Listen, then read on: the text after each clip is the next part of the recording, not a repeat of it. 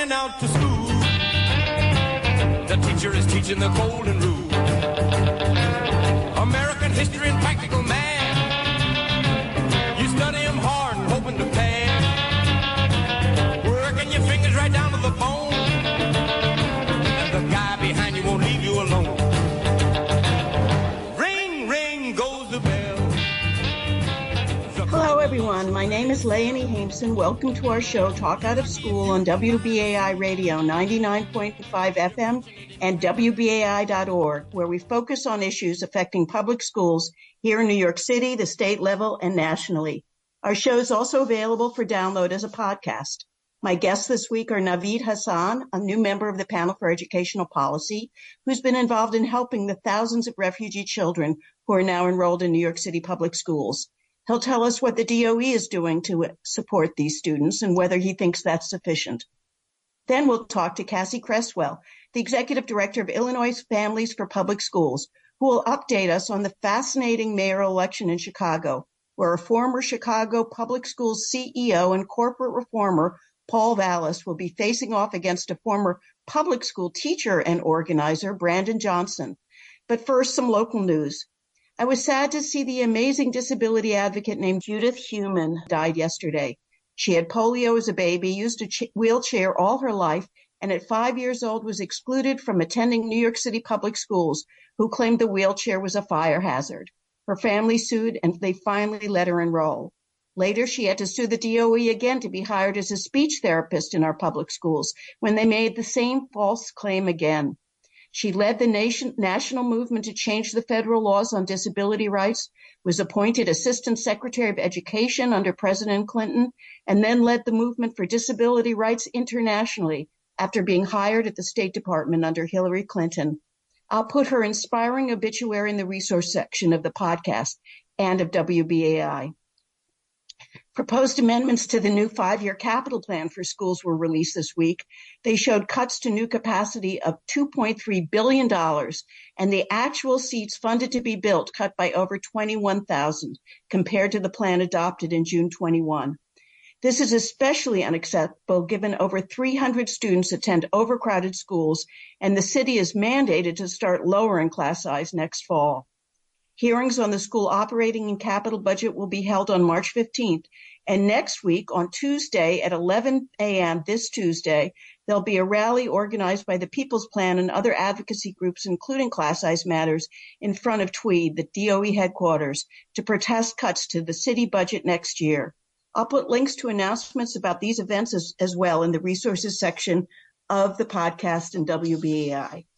Now let me introduce our first guest, Naveed Hassan, a public school parent, a new member of the Panel for Educational Policy, and an advocate for the student refugees in our schools. Welcome, Naveed. Thank you for having me, Leonie. It's always a pleasure speaking with you, especially since you have such a wealth of knowledge about our New York City public schools and the history of the system.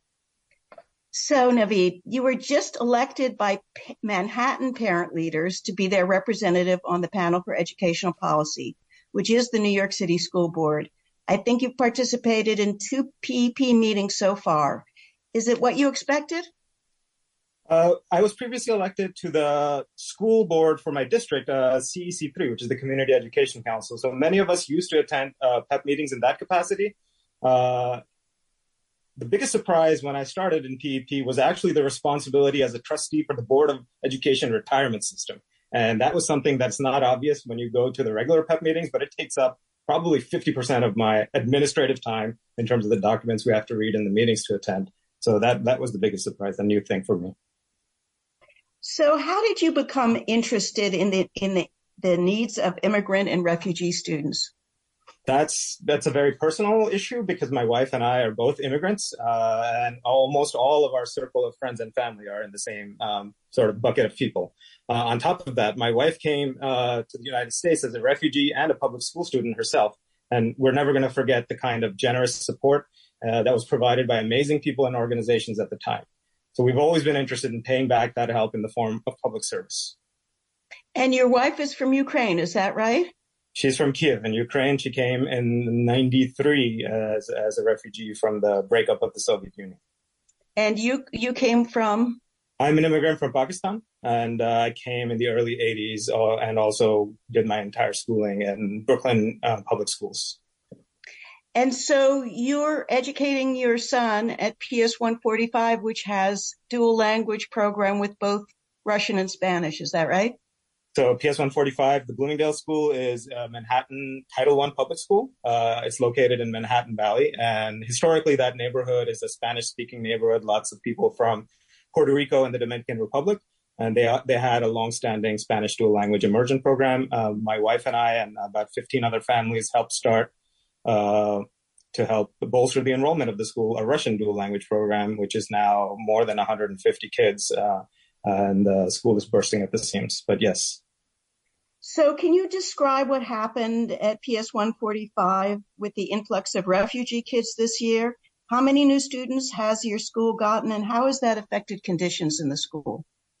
So there's two parts to this story in terms of the arrivals of new students. When the war in Ukraine started last February, we immediately sprung into action because it was family connection and received a dozen or so kids who are war refugees in last spring. And then later in the summer and this year, we have political asylees and exiles from the Russian Federation. And then a lot of other spillover effects in the former Soviet Union, Russian-speaking countries. There's probably 30 to 40 students in the school in that category. And there's 70 to 80 kids from Spanish-speaking asylum seekers that came on the buses from Texas starting in August and still continuing to this day. So that is definitely has made a very amazing amount of humanitarian relief effort situation at the school. The enrollment is bursting at the seams, but because we had sort of a community in place that was internationally minded, had been through this experience themselves, is a Title I school with lots of families already pre-existing in temporary housing, living in shelters. It was sort of a perfect location for the kids to land, and I think we're doing a pretty great job in being active as parent volunteers, teachers, and administrators. And which countries in Latin America did the refugee kids come from? Predominantly, they're from Venezuela and Colombia in South America. And so when I visited your school a few months ago, I noticed that there was tremendous efforts on the part of parents and teachers at the school to really help these families. Can you describe some of those efforts? Yeah, absolutely. So it was probably, especially anyone who comes in as a refugee to a new country, they have nothing. They bring with them just the clothes on their back. Sometimes not even that. There were children without shoes. There was a newborn baby that was born on the trip from Texas to here. That was just the most precious and moving situation. So we had to find diapers, baby formula, all of the supplies that a new mom would need, but in a place where there's no support structure for her. We did all things like figuring out how to get documents for these new arrivals. Because their paperwork is taken away from them in Texas, and they came here expecting something, but having really nothing in place because they were misled by the government of Texas when they were sent here. So if you can just imagine someone teleporting into New York City with nothing with them, what would they need? Everything. So we had to work on all of those things all at once. I was really impressed because the teachers had actually volunteered to do the laundry for some of these families who were put in shelters and in hotels without any access to washing machines. Is that right? Yeah, so the hotels, while great, they serve a population normally for tourists. So they're not really geared towards long-term stays. They have no accessible laundry facilities. There's no kitchen area for the families to use. All the families are in a single room with their family unit, but there's no privacy. So one of the important things to us was that no one be able to tell which of the kids are new arrivals in this situation. So to make them blend in a way that they can more easily process the trauma that they've been through, and then hopefully address their teaching and learning needs so that they can sit in the same classes as our children. And that sort of has been the main driving force of all the teachers and what they do. The teachers in public schools are angels. They're some of the most amazing human beings. They do much more than is formally required of them. And I'm always worried as a parent and a parent leader to ask them to do more, to do anything, honestly, because they always say yes. So I don't want them to get burned out. And they're already in a position of such loving care for our kids, but they noticed that a lot of the kids had soiled clothes, and we knew that they had nowhere to wash them. So on a weekly basis, many 10 to 15 teachers, including the school principal, were taking home bags of laundry to personally wash at home and bring back on Monday, so that no one would sort of stand out with having clothes that aren't clean. That level of commitment is really incredible. Now you have a washing machine that's been installed, a washer and a dryer installed in the school. Is that right? Yeah, thanks to a lot of sort of the advocacy on parts of parents and local elected officials. And I'd especially like to thank Councilmember Gail Brewer of the Upper West Side. We got two laundry machines installed by the Department of Education in a newly rehabilitated space that's accessible to anyone to use.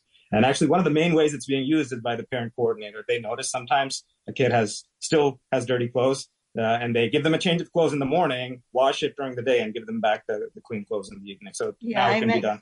I met your parent coordinator. He's fantastic as well.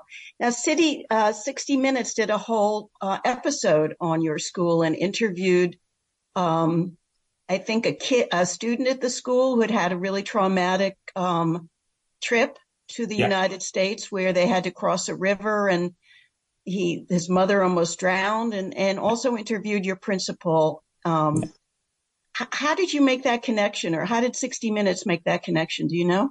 So, actually, I had to ask and find out about that at some point, because it was, and I didn't know, it was actually our city council member for the district where the school is Council Member Sean Abreu, who had been also involved in the beginning weeks when these kids arrived last August, just as had our school. And sort of the council member's office was approached by CBS News, and they wanted to do a story on what he was doing. And then it immediately spilled over into what the school was doing. And so the school spoke. I think the parent coordinator, he is actually now the community coordinator. He only takes care of students who are refugees. And we have a new parent coordinator who's responsible for all the other existing students' needs. So it's very helpful.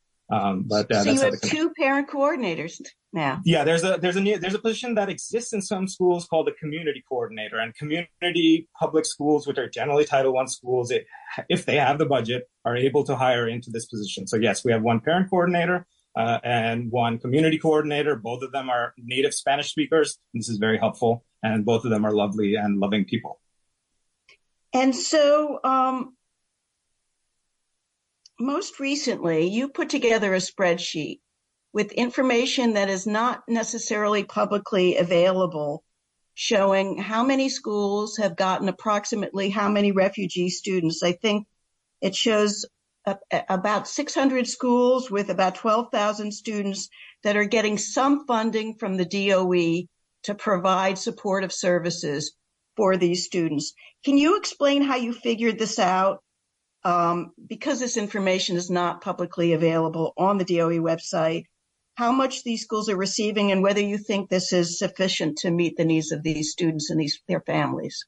Yeah, absolutely. All of the information is open source, meaning that it is publicly available, but it's not assembled in a way that's easily digested. So on different sources on the web, there are information about all of our schools. Then separately, there's another place on the web where there's information about the language programs in our schools. And then finally, in every single school budget, there is allocations for Project Open Arms, which is the overarching term for interagency collaboration in the city to get funding to schools that have more than a certain amount of refugees. So I compiled it together. My background is computer science. So this is something that I spent about a day working on, and it updates regularly. But I see now that as of February 28th, there's funding available for 12,167 Open Arms students in our schools, and 599 schools are hosting kids. This only accounts for schools that have more than 5 students in them. But that was something that gives me, as a school board member, as a parent volunteer who might just be working on this with other community organizations, a level of transparency and understanding of where the needs are and how to best help specific schools. But in terms of your analysis of whether this is sufficient, what are your thoughts on that? So clearly the city had not been ready for this. I don't think any city can possibly have been ready for a sudden arrival of tens of thousands of new families. And then I would estimate probably 14,000 students now in the system. There's one of the initial things we asked of the city when this started in August and September was to make sure to send the students to schools that have Spanish language instruction of some sort, whether it's a dual language immersive program, transitional bilingual program. These are all specific types of Spanish language instruction. But what it does mean is that in the school, there are certified teachers with the ability to teach to students who don't speak English and fluently in Spanish, so that they're immediately comfortable at least part of their school day. What I see in the analysis is that about 50% of the kids are in schools that don't have any Spanish teaching and learning programs or any multilingual programs at all. And this might be just because that we've saturated the existing schools already with students, and also it could be, and I think it is, that the shelters and the hotels where families are staying are just not conveniently located to the schools that have these language programs. So that's sort of my number one concern still. And multilingualism as an international person myself, someone who came from another country and is speaking multiple languages, I've been pushing for as something that New York City should have been focusing on for decades in a much more serious and comprehensive way than they have done so far. I'm happy to report that there's a lot of agreement with that and buy-in and speaking with different superintendents, so that we're working on that actively now. There's another issue, which is the main source of funding for staffing at many schools, if not most schools in New York City, is something called our Fair Student Funding System. Yeah. And that's supposed to allocate more money if you have higher need students. And the change that it's made that I don't think is going to kick in until next year, but anyway, it's been recognized that homeless students obviously need more support, and obviously refugee students need more support, so that these schools are getting a certain amount of money per student. I think it's $2,000 per student. Is that right? Yeah. Through the Project Open Arms, but no extra money through Fair Student Funding. And can you explain why?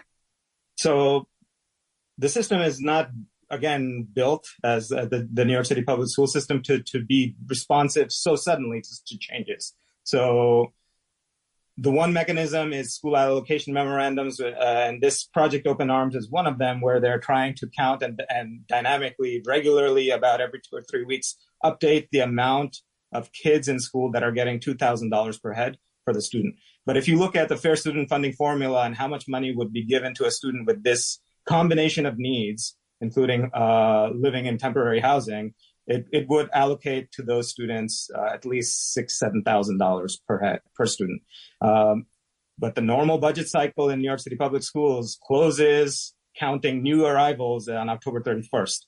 Most of the students that have arrived in the system arrived after October 31st. So they are stuck in schools that only get $2,000 per head with a little bit of delay, but hopefully it's getting there. And to get the increased fair student funding that was passed independent of the arrival of asylum seekers, they'll have to wait until next fall, if and when the panel for education policy passes these changes, which I hope we will. There's no controversy on that.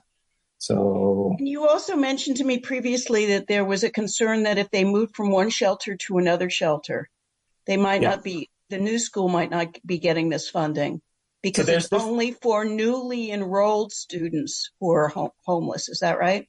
Yeah. So one of the complaints I got from schools when I approached different parent coordinators and principals was they have received significantly more students recently than the funding of Open Arms shows. A difference between, let's say, 30 kids are being funded, but there are 100 kids in the school that are in this asylum seeker category. So they're only getting, let's say, $60,000 versus the $200,000 that they should be getting.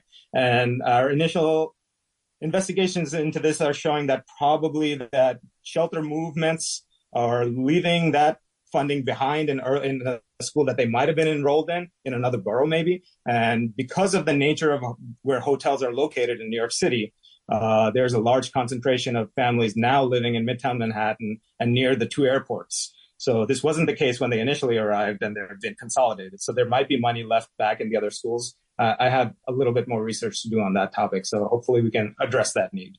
But yeah, it's definitely a problem. I'm going to put a link to the spreadsheet that Naveed has put together in the resources section of the podcast in WBAI, so you can take a look at what it says about your school. I'm also going to put a link to a new article about the issues at your school due to overcrowding and the fact that you're looking for additional space for the students. This is Leonie Hameson on Talk Out of School on WBAI 99.5 FM or WBAI.org. I've been talking to Naveed Hassan, a public school parent and an advocate for the thousands of refugee families and students that have recently arrived in our city and enrolled in their schools. Naveed, can you stick around a little bit? Absolutely. Thank you, Lanny. Okay. So now I'd like to switch gears and bring in Cassie Cresswell. Cassie is a Chicago parent activist and the executive director of Illinois Families for Public Schools. Thanks for joining us, Cassie. I'm happy to be here. Thanks, Lanny. So Chicago has just had a fascinating primary for mayor.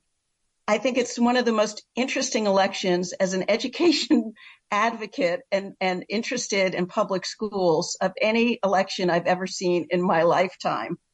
Can you explain who was running for mayor and who were the top two candidates to face each other in the runoff coming up in April? So Chicago doesn't have partisan municipal elections.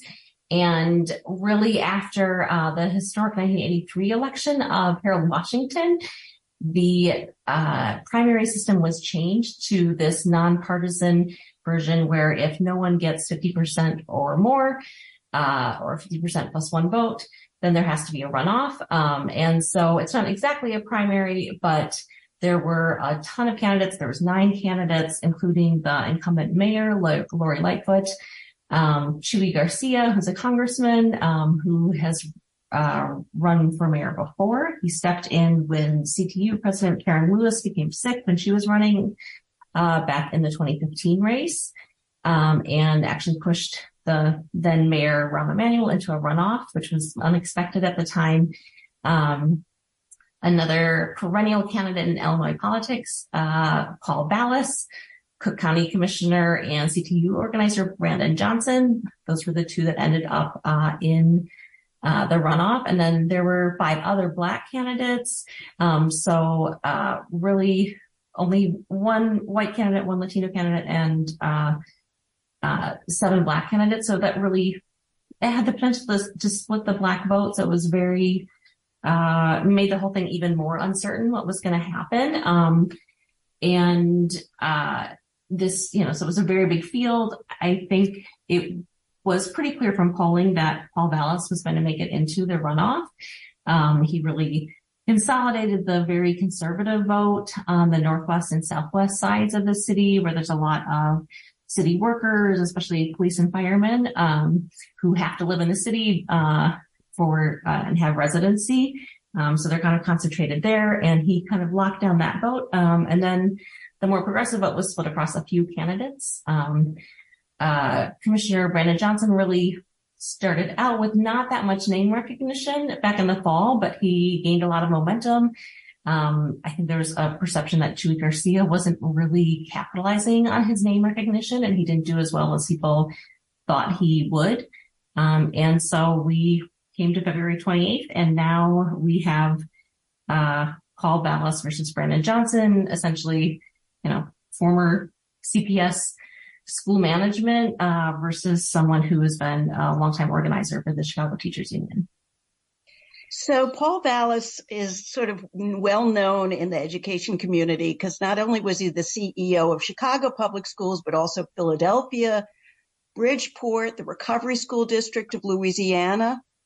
And he's been known to be somewhat of a corporate reformer or privatizer. And then you have Brandon Johnson, who is, as we said, a former public school teacher and union organizer. and more recently, I think the commissioner of Cook County. They have dramatically different backgrounds and records. On the Vallas campaign website, which I looked at earlier today, he claims that Chicago schools improved under his leadership, that he built a lot of new schools. He didn't close any, in contrast to former Mayor Rahm Emanuel, who they think had his political reputation destroyed by closing 50 schools at one year. Yet critics say he helped create Chicago schools' current financial problems by not paying into the teacher pension system when he was CEO, and that he laid the groundwork that ultimately led to the closing of a lot of Black and Latino schools. What's your view? So really, I would say that Paul Vallas certainly paved the way for the fiscal issues in the district, due to one of his ways of balancing the budget back when he started as district CEO, was basically not making pension payments, and instead using that money in the operating budget. And, the effects of that did not kick in until after he left in 2001, but we're certainly still seeing the effects of that today. And as well as that, he kicked off that era of school reform in Chicago. So charter schools started opening under Paul Vallas. And he also was really, the architect of attaching high stakes, attached to standardized test scores to punish schools. The policy of holding students back based on test scores, began in that era as well under Paul Vallas. And that the legacy of all those policies, lasted for many years, even though the actual school closings, and the really ramping up of new charter schools didn't all take place during his tenure. And Brandon Johnson, what's his background as a teacher and an organizer for the CTU? Some people say he's still on the payroll of the CTU. Is that right?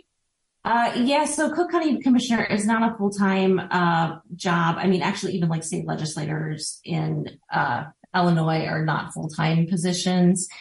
So Cook County is the second biggest county in the U.S. It's got a $9 billion budget. It's got 17 commissioners. So it's a serious elected official job. But I think Brandon still is holding a position of the CTU organizer. Do not quote me on that though. So Brandon Johnson was a teacher in CTU or in Chicago Public Schools for a long time. Then he started as an organizer around the time of the teachers' strike in 2012, which is really a historic a strike under like very early Rahm Emanuel administration. And then he was one of the primary organizers fighting these school closings that year, 2012 to 2013, under when the mass school closings happened. Was he someone that you were aware of back then? Did he have a public posture like that you knew about him, or he just sort of was a behind the scenes guy? I would say more behind the scenes. I mean, that was sort of like the very earliest time that I began, working on issues, like public ed issues bigger than just my own child's school. So testing and, working on the school closings. And so I wasn't really aware necessarily who was doing what at CTU at that point. So in terms of their education agendas, I looked at Vallas's campaign website, and he said he wants to drive more funding to schools so that the local school council, which is sort of like our school leadership teams, can decide how to spend the money. He even mentions class size, that they could spend the money on lowering class size. But he also mentions that he wants to increase the cap on charters and increase the number of co-located charters. But I was confused about that because I thought there was a moratorium on opening up more charter schools and a freeze in their enrollment in Chicago. What's the story on that? Yes, there has been a long time moratorium, not long, like for the last two teachers contracts. It is set in place for sure. through 2024, but the next mayor will be negotiating a contract with CTU, so that could be changed under that. And I mean, really, I think Paul Vallas is recycling a remarkable amount of the policies that he was implementing a quarter century ago. I think that's kind of a fascinating aspect of his campaign platform. Longer school day and year, back to basics curriculum, attach high stakes to test scores, chop central office costs. His idea that he wants to give local school councils more power is certainly surprising, because he really did a lot as CEO to try to weaken councils in conjunction with Mayor Daley at the time. And one thing that he doesn't mention on his website, but he's certainly told local media and put in candidate questionnaires, is that he supports vouchers. We already have a state voucher program here in Illinois that is due to sunset, even though people are lobbying to continue it. And he actually has talked about creating a city voucher program that would use tax increment financing, which none of that actually really makes any sense, even if you support vouchers or tax increment financing districts. But I think the logic and rationality of Paul Vallas's policy issues has always been a shortcoming. One thing also that, it's not highlighted on his website, but the truth is he spent a lot of the last 2 years with some really far-right extremist groups here in Illinois. Last summer, he was on a panel with Corey DeAngelis, who works for Betsy DeVos, and another parent leader from Parents Defending Education, a really extremist parent group, national parent group. This was an event held by a group called Awake Illinois. This is a group that's essentially been absorbed by Moms for Liberty here in Illinois. And they're essentially like the local version of Moms for Liberty. They're known for their just absolutely hateful rhetoric on anything LGBTQ plus inclusivity at schools, at libraries. They were working in conjunction with Proud Boys to push book bans. And so Vallas denounced Awake after this was pointed out, and he was on that panel, but he did mention that, he did denouncing that he was working with someone from, Betsy DeVos's organization. And the truth was he'd done several events with Awake Illinois for a couple of years, and somehow it didn't come up, and he didn't notice their transphobia and homophobia. So that's really a component of his education agenda that I think you wouldn't expect from a centrist Democrat. So in other words, he combines the worst aspects of the corporate reform movement, which has sort of, died out over time because it clearly did not work to improve our schools, and the new wave of virulent extreme right-wing backlash against teaching race, allowing gender expression in schools, book bans, all the rest that we've seen since Donald Trump. So he's the worst of both worlds, it sounds like.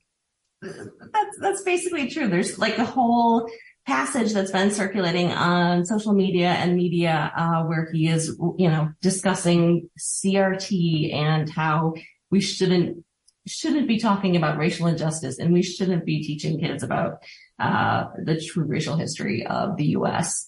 And it's kind of jaw-dropping that someone like that is on the ballot in Chicago, frankly. So what about Brandon Johnson's education agenda? One thing I noticed is that he has a critique of their student-based budgeting program, which he pointed out problems similar to those we have with our Fair Student Funding program in New York City, especially in under-enrolled schools. It has a devastating impact, contributed to principals whose budgets are strapped to have to choose between keeping a veteran teacher or having a librarian in a functioning library. Schools struggling with enrollment need to have a process by which resources are deployed to ensure that students still have a rich education. So that's happening, I guess, in Chicago and in New York City with decline in overall enrollment, that our school budget systems aren't really sufficient to really ensure that kids are getting a quality education. Is that right? Yes, that's student-based budgeting, SBB, that was put into place under Rahm Emanuel, and in combination with a system of school choice or a portfolio district, it is especially devastating because you can just essentially very quickly get into a negative cycle where you don't have enough funds to pay for the kind of stuff that attracts students, and you lose more students, and you'll never actually be able to re-leverage any kind of programming that would attract more students. And so you continue to shrink, and it's, a way to really starve schools, and it prevents schools from actually having the basics that every school should have to function, and also actually have the things that a school needs to serve the actual population that comes in the doors. So English language learners, special education students, low income students, homeless students, and you can really be left with just the most bare bones. Really, I would say Brenda Johnson's education agenda is, similar to what the teachers union's agenda has been for, the last decade, and what community organizations who've been trying to push for well-resourced neighborhood schools for every kid in the district have also been organizing for. And so, the idea that you have to essentially compete as a child to get into a school that's going to have what you need, that's just like the opposite of what equity is. And so, the idea that actually every school should have a nurse and a librarian and a social worker and sufficient resources to serve the population, that is kind of the core of his platform. There's also some things in the education platform that overlap with issues like transportation and housing. And those are actually, in a very large part, also education issues. There's been an ordinance under consideration here in Chicago for a while to pass a real estate transaction tax. So expensive house sales a percentage of that would go to affordable housing and combating homelessness. And there's been, the Chicago Coalition for the Homeless, a whole lot of community orgs have been working on this for a long time. That's something that's part of the education platform as well, in Brandon Johnson's platform. So it's more of a holistic thing than just what's happening in the schools. This is Leonie Haimson on Talk Out of School on WBAI 99.5 FM and WBAI.org. I'm talking to Cassie Cresswell of Illinois Families for Public Schools and Naveed Hassan, a parent advocate for immigrant and refugee students. Okay with you folks if I take some calls at this point? Yes, please. Callers, if you have comments or questions about the issue of refugee students and their families in New York City schools or the Chicago mayoral race and education politics in Chicago, we have two experts with us on Talk Out of School. Please give us a call at 212-209-2877. That's 212-209-2877. Please call with your questions and your concerns on those two issues. Cassie, Chicago was the first district to adopt mayoral control that I know of, and it's now phasing it out. Can you tell us how that happened and when you will return to a fully elected school board?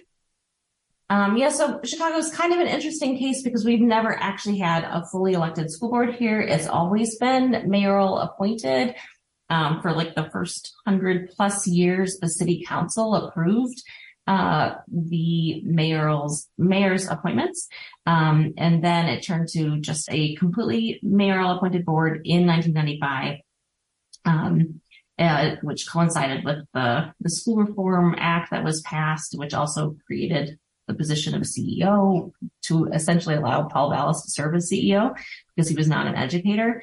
And it has been, I think very quickly people started organizing. It was certainly ramped up by 2006 that community orgs were pushing to get an elected school board. And so it was really a 15-year legislative and organizing fight.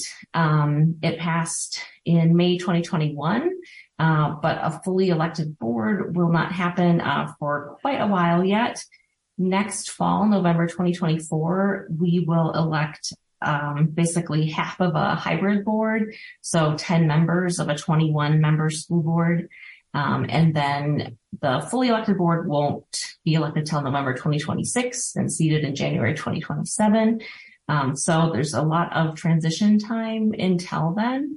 And, you know, it really just took years and years of fighting and organizing and getting sufficient support in the legislature.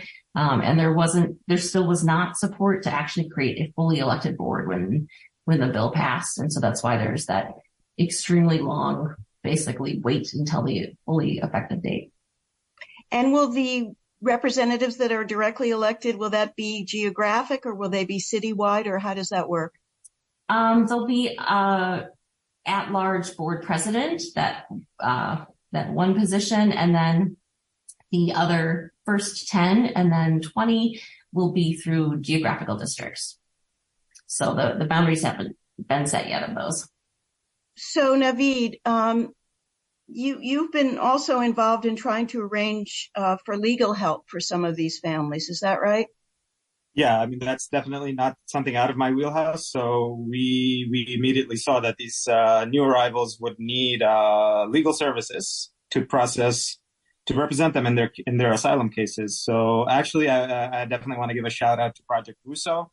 It's a nonprofit that has been instrumental in providing free legal services to all of the students at my son's school, PS 145. And then recently I encountered NILAG, which is also providing free legal consultation sessions to refugees and asylum seekers. And this is really stretching resources thin.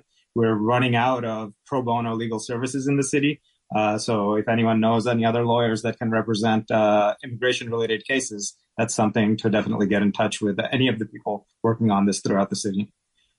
So that's, yeah. And is there something else that you wanted to bring up about this issue?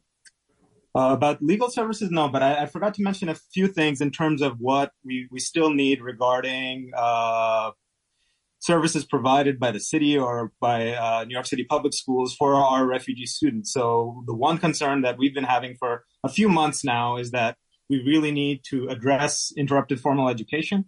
So there is now, the kids have been in school for half a school year, and they've settled down for their sort of basic needs. And it's becoming clear that some students who are only assigned by their year of birth into their grade are really out of place in the classes in which they sit, much more so than anyone that in the United States would normally be. Some kids have never been to school and they're placed in 3rd, 4th, and 5th grade.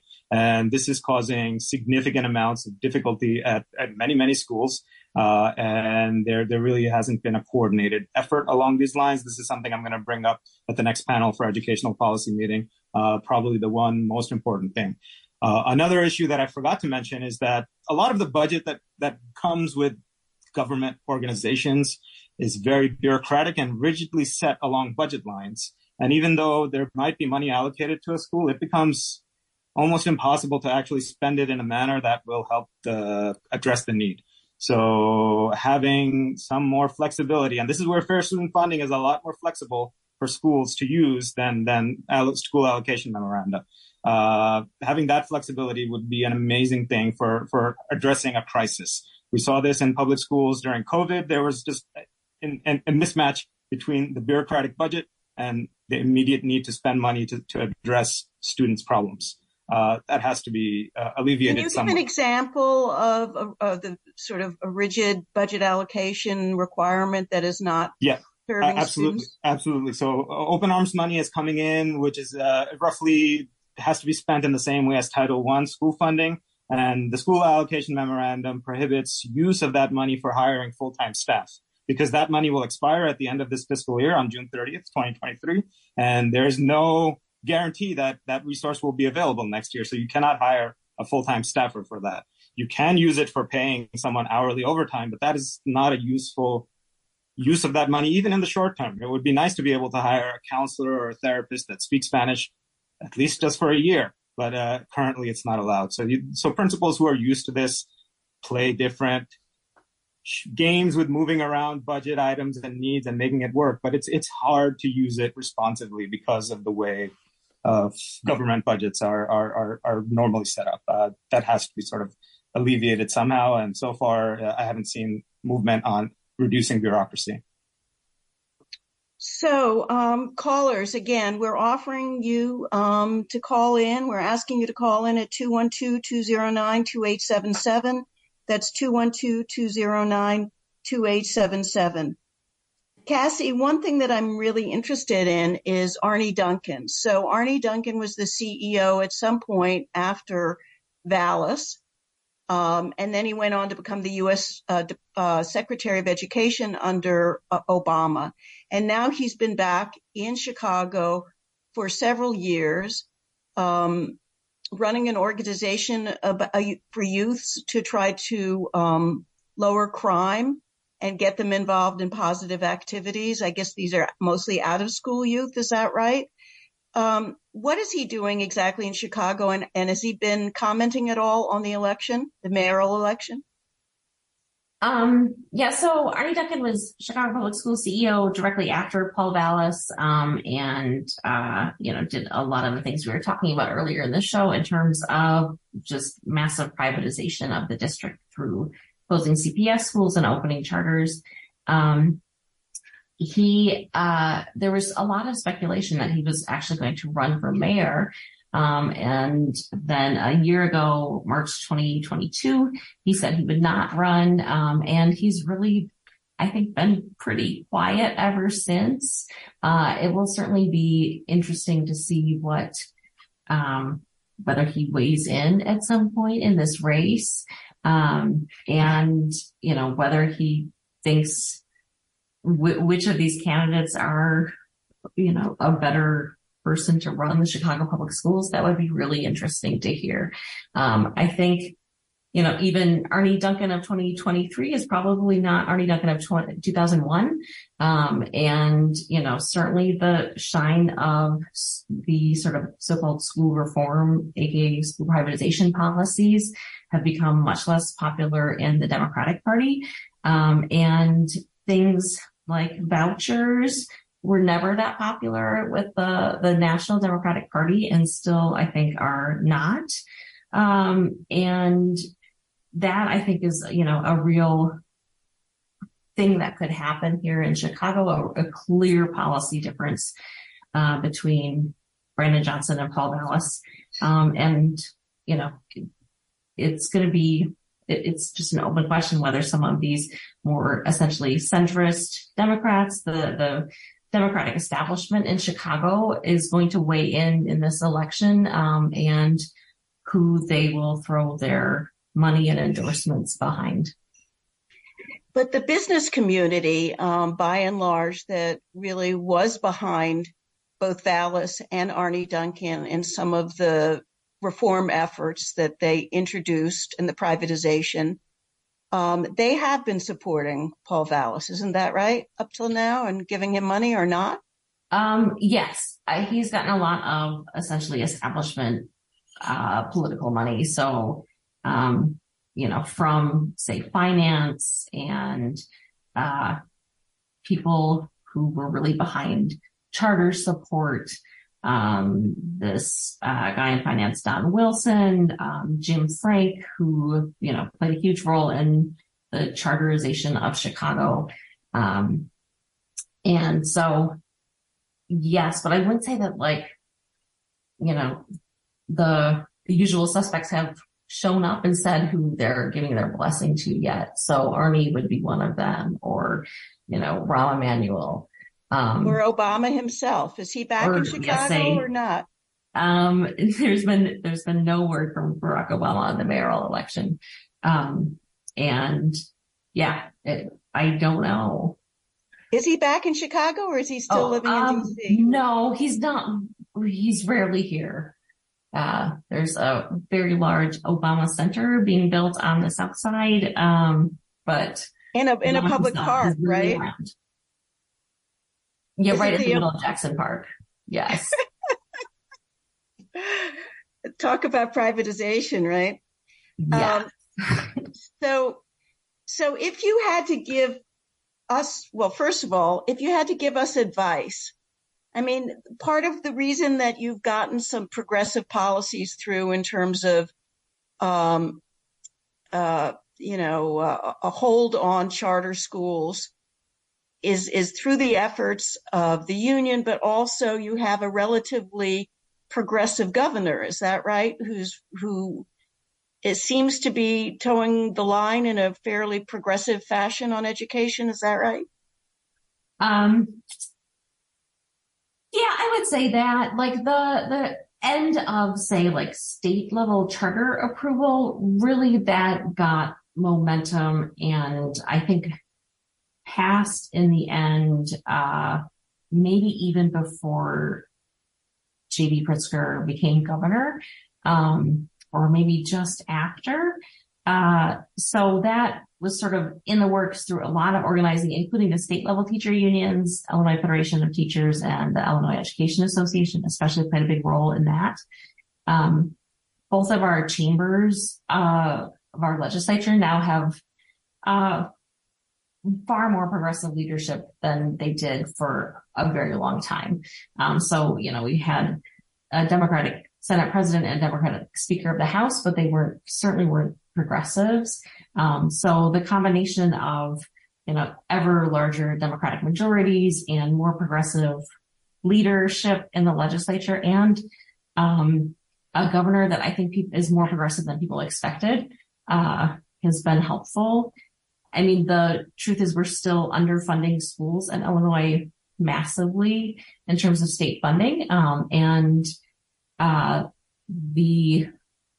There hasn't been an increase in state funding to the level that I would like to see as a public school advocate and a public school parent.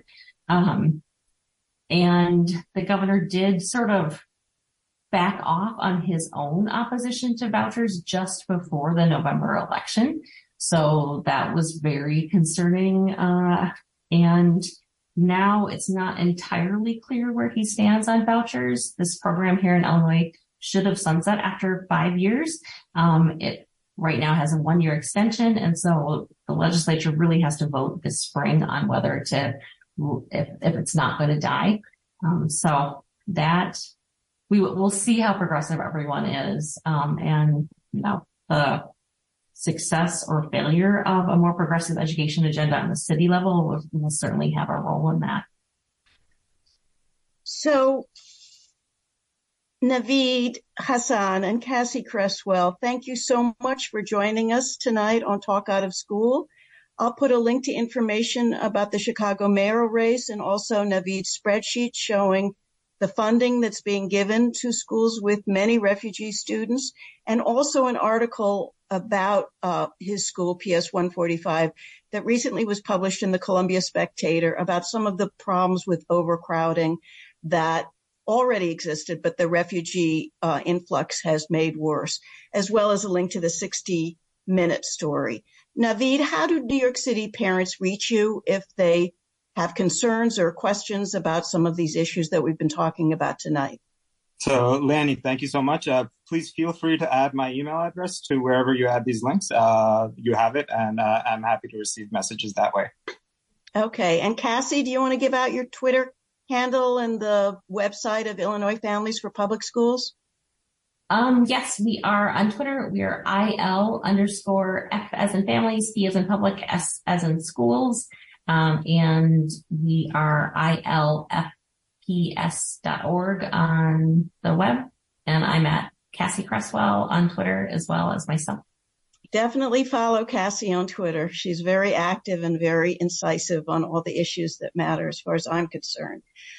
This is Leonie Hameson, host of Talk Out of School on WBAI 99.5 FM, Pacifica Radio. Our show is also available as a podcast if you missed the live version. If you hear it through Apple, please leave a review. Also, please consider becoming a member of WBAI or a special supporter of this show, Talk Out of School, by calling 212-209-2950. There's no other show on the air that deeply delves into the issues affecting our schools like this one. You can also contribute online at WBAI.org. We need the support of listeners like you to keep going as one of the only non-commercial, purely membership-supported radio stations in New York City that doesn't run any ads. I'll be back soon with another episode of Talk Out of School. Until then, be careful, be safe, and thanks so much for listening. Thanks, Lanny. Up in the morning and out to school. The teacher is teaching the golden rule. American history and practical math. You study them hard and hoping to pass. Working your fingers right down to the bone. And the guy behind you won't leave you alone.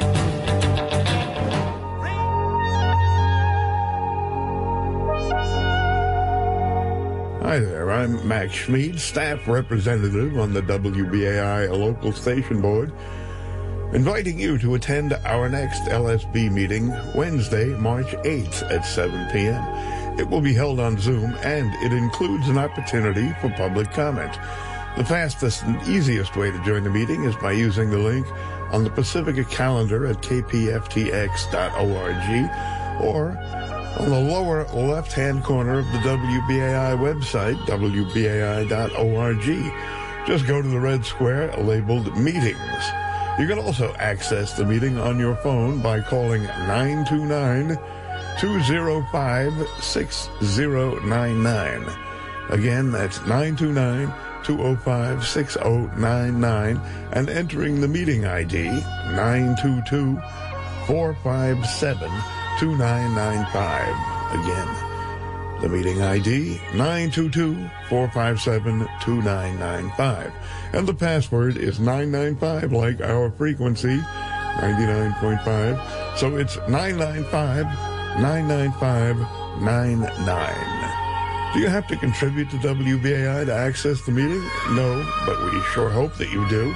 And by the way, for $15 or more, you can become a BAI buddy this Women's History Month in the name of your favorite WBAI show.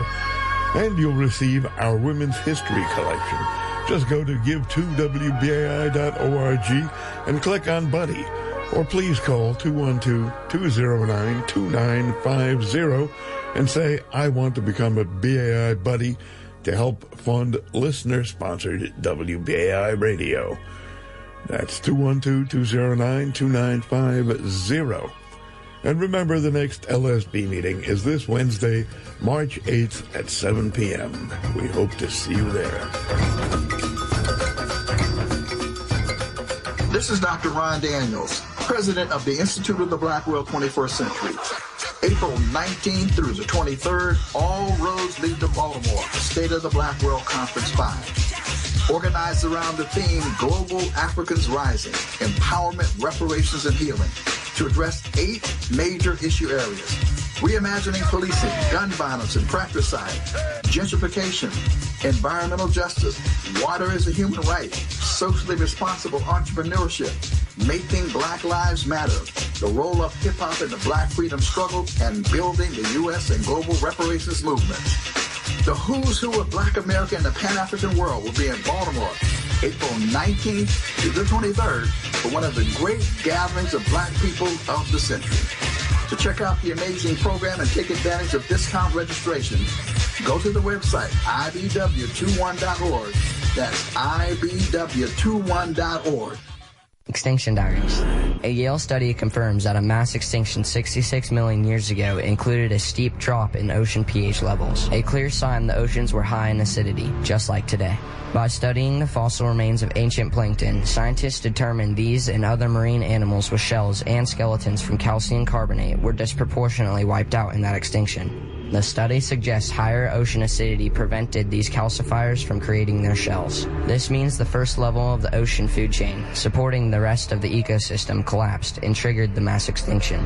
Acidity in today's oceans have not been this high since tens of millions of years before modern man. Our